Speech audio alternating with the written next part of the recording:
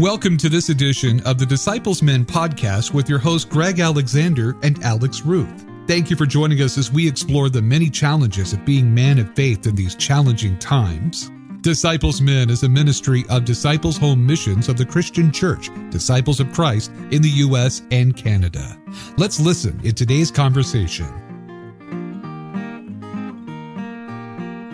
Welcome to another edition of the Disciples Men's podcast. Glad to have you with us on this episode. And as always, I am your Associate Director of Disciples Men, Alex Ruth, and we have with us Greg Alexander, who's the Director of Disciples Men. Greg, good to be talking to you. It's great to be with you too.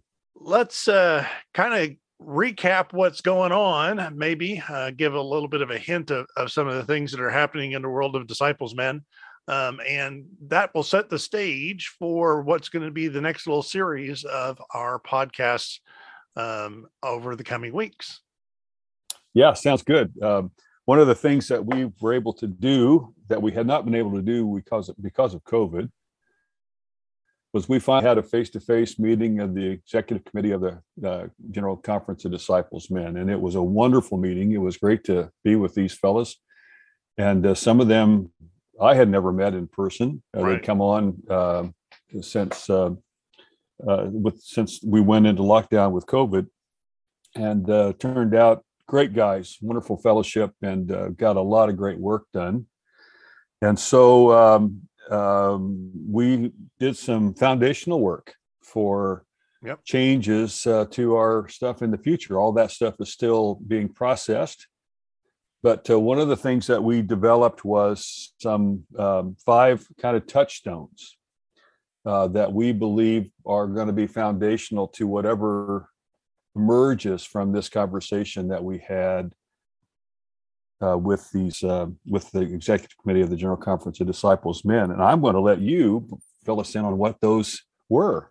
I'll be glad to do that. So we did come up with 5 what we're calling touchstones. These are attributes that we think define what it means to be a man, a disciples man, and certainly a follower of Jesus Christ as coming from our perspective. So they are, and in no particular order, loving.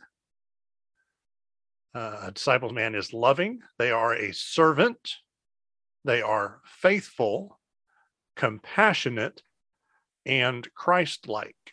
And so over the next several episodes, 5 or 6 or 7, or however long it takes us to get through these, if some of them take us a little bit longer, I would not be surprised. But we're going to talk through what those 5 touchstones. So today, we're going to take the first touchstone, loving, and discuss what it means to us, what we think it means to be a loving man, a loving person following Jesus Christ. It's an interesting way to begin, I think, Alex. Yeah. The loving, especially in our modern context, has or postmodern context, I guess. Our postmodern context. I'm not sure where we are anymore. I think probably postmodern something. Who knows? Loving has taken on what I would say a rather hollow and somewhat distorted understanding from the way I feel we are taught what loving means, both by the example of Jesus and really by the way the faith story is told throughout both testaments. Yes. And today it seems like loving has a very self-centered dimension.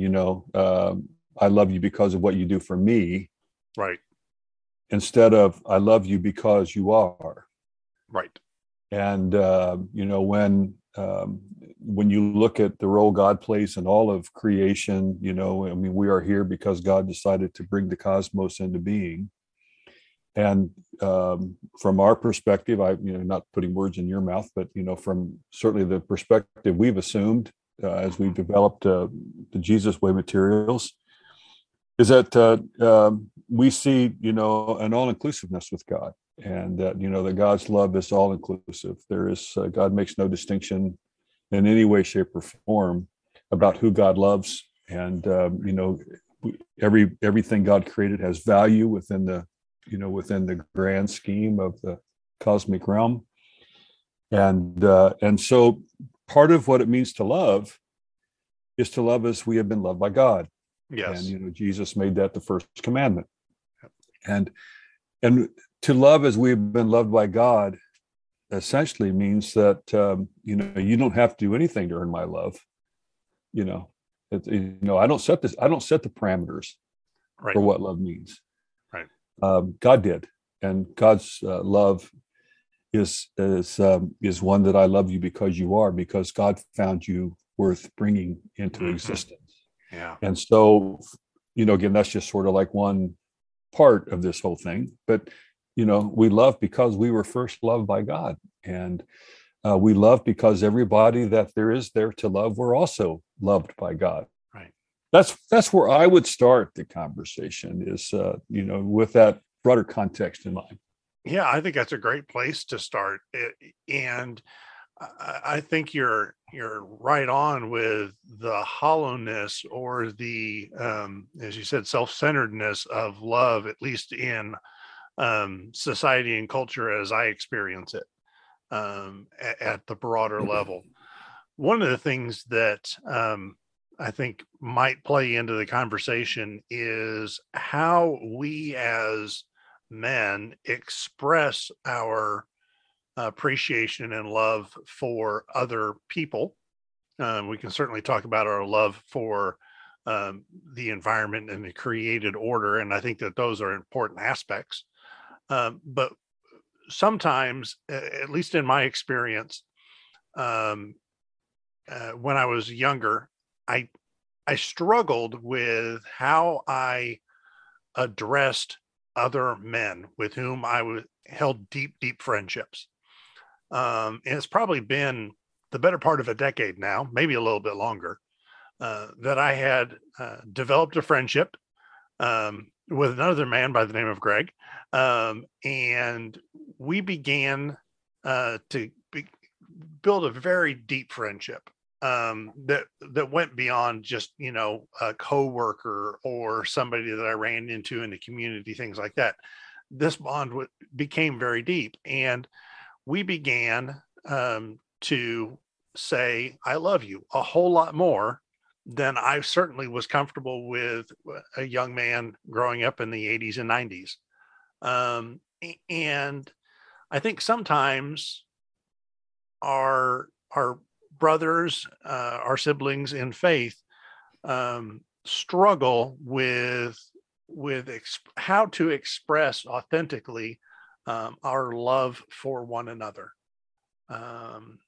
I know that's been meaningful to me to have a few folks in my circle who I am perfectly comfortable in front of God and anyone saying, I love you, and not, I love you, brother. I love you, simply. And I think we see some of that example from Jesus in the Bible.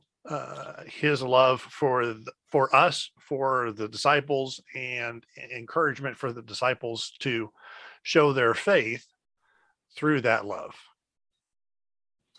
I absolutely agree. And one of the things that I have had some of the same experience, the love language was not present in my household. I knew I was loved. That was never a question. And, but that was not something that was verbalized. And certainly that was not verbalized among the guys, Right. And I don't know if this jives with your experience, but I can remember, and it really started, when I began working in earnest with men's ministry back in the early 90s. I can remember that the love language began to be less unnerving to me. The cultural baggage that I brought with that began to disappear when the men that I grew comfortable saying I love you to were men who saw things in me I didn't know were there, that their love for me sort of, I mean, I think it was mutual, but they knew how to love me in a way that made me better, and Yes, than who I thought I was. And that's because I saw in them, right, a kind of man that I wanted to be. They were very humble. Again, they saw nothing of that in themselves. They were just being themselves. They're faithful men, but yet they had got to a place in their life where they were comfortable enough to love someone else into greater being and greater wholeness. And when I began to experience that kind of love from them, again, it wasn't that I did not love them before, but when I began to experience that deeper foundational love that they were providing me, I began to look at them differently and began to understand that there is a whole nother dimension of love I'm not sure I ever allowed myself to acknowledge. right, I think I experienced it. I right. just never acknowledged it. And again, I don't know if that's consistent with your experience or not, but that's, one of the things that is part and parcel to all the work that you and I have done together is that we do understand that part of the basic journey is helping everybody around us become all they can be, they created them to be. Right. And I think that kind of love model and experience that sounds like you and I both experienced at certain times in our lives have really helped shape us in that direction. And I'm assuming that that's partly true, if not totally true for you too. Yeah, it is very true. And as you were talking, I was thinking about what made that possible in my life. And I think for me, see if this resonates with you, it was an ability to be vulnerable with other people. Because that, the language of love does impart with it a vulnerability or an openness to the other that is pretty substantial. In our relationships with our partners or our spouses, we love them and we open ourselves to them, in a very real, tangible, and intimate ways. And to shift to that same kind of language with other people in our lives, with good and healthy boundaries, but to shift it with that language to other people in our lives makes us also vulnerable and open to them. And so there's a sense of something we've talked about before, and that vulnerability becoming part of the mature masculine. So as we mature to that point, we're maybe better able to use that language and have those experiences. Right. And as you're talking, I'm thinking that part of the vulnerability for me began to emerge as I began to identify the detrimental effect that patriarchy, living in a patriarchal realm, had on certainly my formative years and really up until, when I was in college, the times were beginning to change. And this was in the early 70s for me. And by that time, patriarchy was being questioned by our generation in a huge way. And so, the whole rule book was being rewritten in some sense for the role that men were to have in general and in more particularly in relationship to women. And that required vulnerability, right, that patriarchal society did not require of men. Right.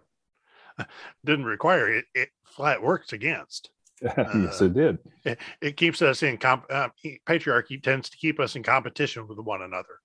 Right. And as we've talked about before, competition, iron sharpening iron, can be a good thing, but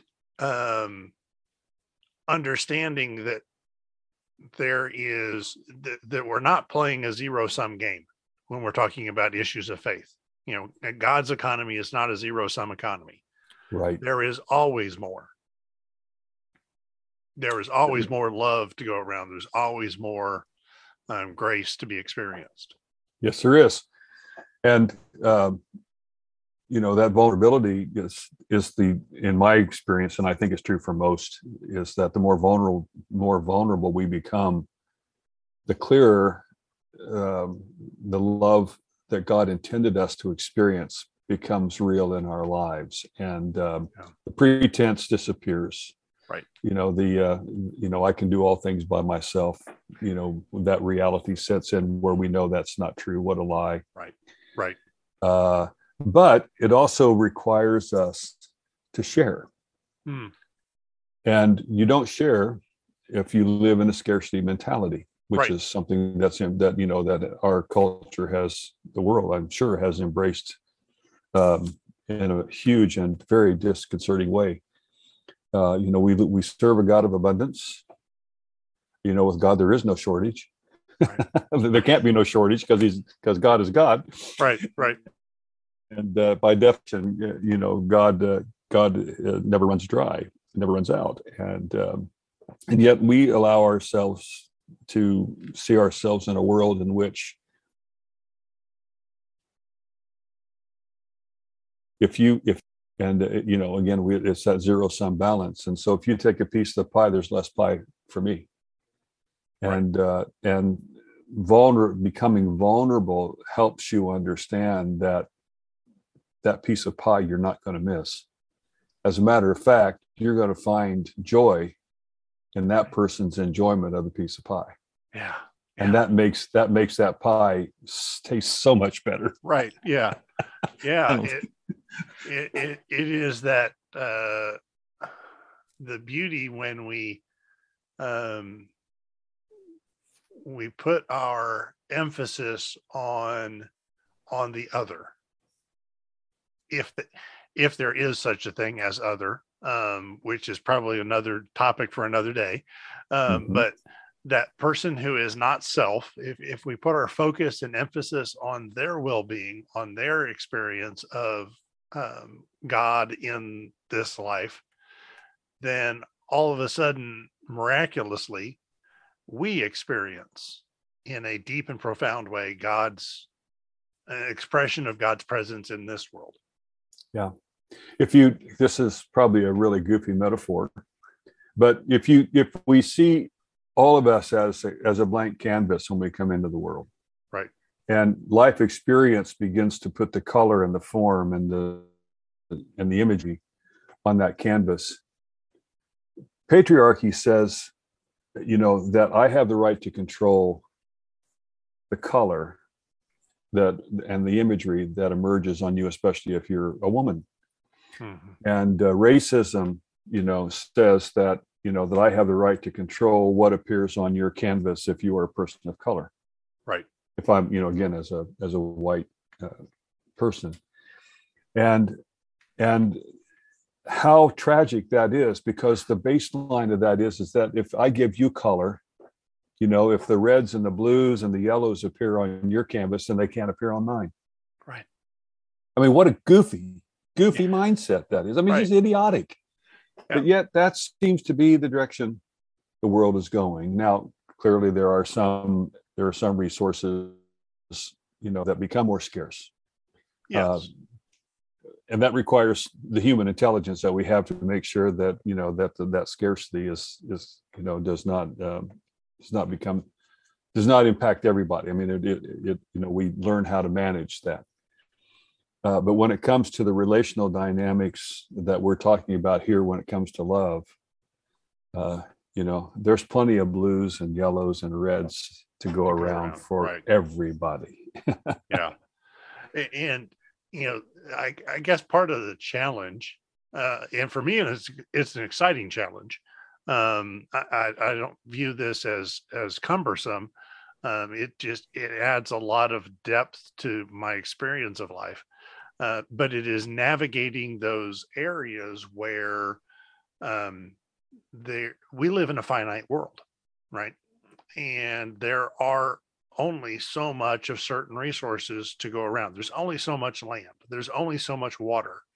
There's only so much coal or fossil fuels or et cetera, et cetera. There's only so much of it on this planet. And so we do need to be good stewards of that. At the same time, we need to understand the grace and abundance that can show up in our relationships, where those limits are at least much, there's much more love to go around there, that we may not, we're finite beings, we can't love infinitely, but we can aspire to love as fully as we are capable. That's right. We can. And I would say that part of the loving equation when it comes to the finiteness that you just described is helping us is making sure that I understand that my wants are not impacting your needs. Right. And that's the other thing that creates such huge imbalance, is that we have declared that our wants is a right. Our rights are a want, or our wants are a right that we have to exercise, that imposes some limitation on you and what you are entitled to. Again, again, by all the classic stereotypes that we've already listed. And so, if you're embraced in the love of God, we recognize that our wants are kind of irrelevant when it comes to the needs of all. Right.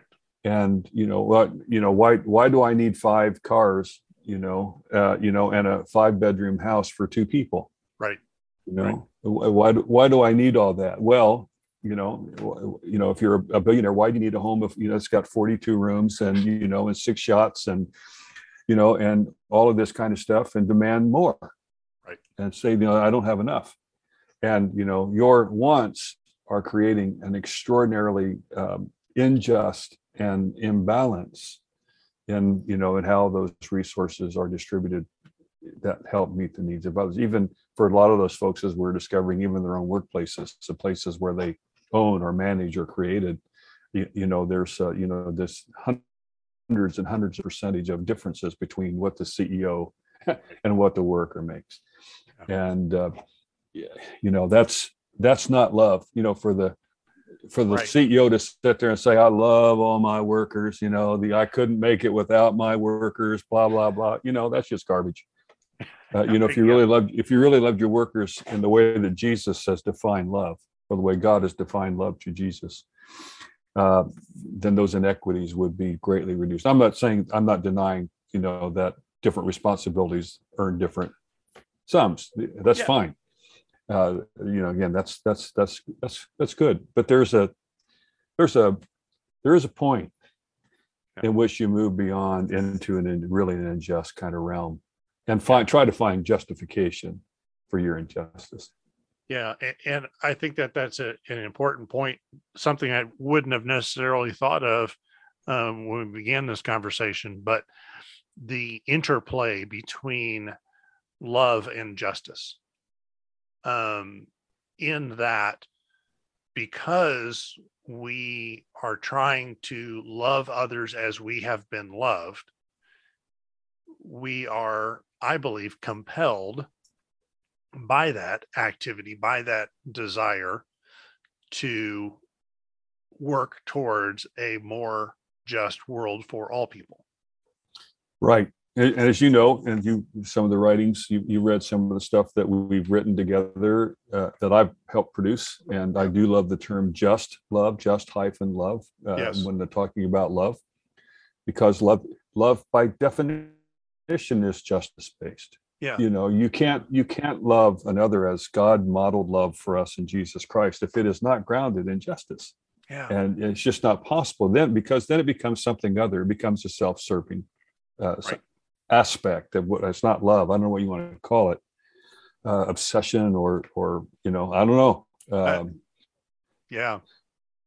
But it's not the kind of love that we're talking about, and that we're wanting to model. We're wanting to weave into our understanding of the future of men's ministry as disciple men. And it's a big leap. I mean, it's a big task that this committee our executive committee wholeheartedly embraced. I mean, these Absolutely. are their words; they're not ours. Right. Let's be real clear about that. These are faithful disciple men who were saying, "This is what we want to be about," from going forth from now, and that we've tried to be about, but we want to claim This is who we are and what our ministry will be about as we move into the future of disciple men. And I just can't applaud them enough I agree. for that expression of faithfulness.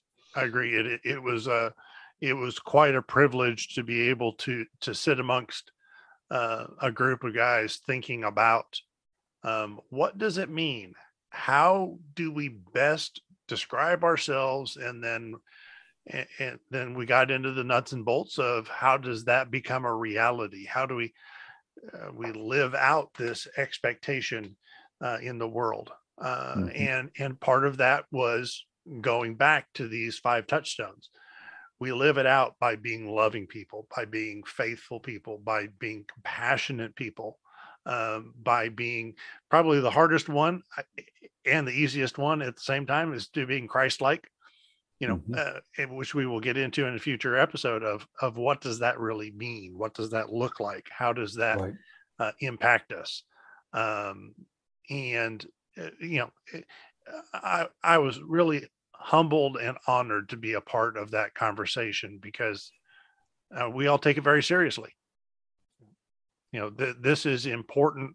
We believe this is important, vital work that we need to be doing and supporting one another in. And I share that same privilege, that thought of privilege that we were given. And the bottom line is that Jesus made it clear. Love has 3 components. You love God, you love self as God loves you, and you love neighbor as you've been loved by God and as you love yourself. Yeah.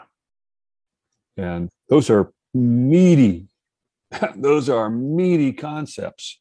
Yeah. And they require a lot of work, not because loving is hard, but because getting out of our own way and our getting out of our own distorted sense of self and what loving me means, what I think it should mean to you, overcoming those cultural traps and family histories, of how that has been defined for us is really huge work. But you and I both know that there's no greater reward than when you are on that journey. Yeah. There's just no greater reward. And to be able to do that, a lot of our Jesus Way materials are aimed at this, right? To be able to do this in the company of others who are seeking to do the same thing. So we're not just others, other men. Yeah. Other men. Yeah. And, we're doing this work with other men, other faithful followers of Jesus, who are seeking to be who God is calling them to be, to love in the world the way we have been loved by God. Yeah. And that accountability and that support is, from my perspective, essential. It's foundational. Because without it, it is for us the lines on the road or the ditches on the side of the road that kind of keep us centered so that we're not running off into some crazy field. It is that fellowship that is so essential to the work that we do to develop ourselves and one another in the image of Jesus. And what we witnessed is a model for this. What we witnessed at the General Conference meeting, because clearly every man in that room was at a different place. Yeah. Each of them would have described love differently. Each one of them had different levels of inclusiveness as to how far their love would reach. Right. And all that were products, were the products of their past that brought them to the point. But the beautiful thing is not a one of them wanted to stop there. Right. Everyone was open. Everyone was embracing of the differences of the other, and knew that in time, if we worked hard enough together, that God would show us the way we're all supposed to travel. Not Greg's way, not Alex's way. Right. But the way God wants all of us to travel together. And we will manifest that in different ways. We will love others as the gifts and graces that are uniquely our own get expressed. Yes. But when you put 10 guys together, walking in a common direction, and now you've got a plethora of gifts and graces that dwarf my own, that can be given to the world. And imagine the change that can exhibit if you've got 10 guys, open hearts and minds, really doing the work that God has set them to do, moving in a common direction, and just watch what God can achieve, through that kind of movement. And that's what was coming out. That's what you and I got to witness as sort of the interlopers, in one sense, of those conversations. And that's why we do the work we do. That's why we give our time, to the ministry of Disciples Men. Yeah, it is important, and it certainly gives. I think I can speak for both of us. It gives us lots of energy and enjoyment and satisfaction and all sorts of things, fulfillment, to be able to be about this work, because it is important work, and we are seeing the transformation in not only our own lives, but in the lives of so many other men who are seeking to follow after Jesus of Nazareth. Yeah. Before we wrap up, I want to put one kind of plug in, is that to one things that we haven't discussed for quite a long time is, I guess we haven't discussed at all, is that you and I have been working hard to revamp the Jesus Way. We released it, and we've gotten the feedback from people who have used it now. We've done our own, work of going back through it and recognizing some of its limitations, and that we are in the process of wrapping up, a rewrite that makes the Jesus Way journey, I think, a much better journey. And it does reflect this conversation. All 5 touchstones are clearly emerge in the Jesus Way, and that's not something you and I claim. That's something the executive committee claimed for us. Yes. And that too was quite humbling to see their support of this work and their willingness to help us all embrace this in a more holistic way. And it was loving is a great place to start, when we talk about these foundational elements, these touchstones for the work we're going to be doing today and in the future. It's probably found it was good that it was first on the list. It is a foundational topic. Yes. It does define who we are in relationship to one another and to God. And that is an important place to start. So yeah, Greg, absolutely. Thank you for the conversation today. It's been great. And I hope the rest of you will join us for another edition as we tackle more of the touchstones here in the near future on the Disciples Men podcast.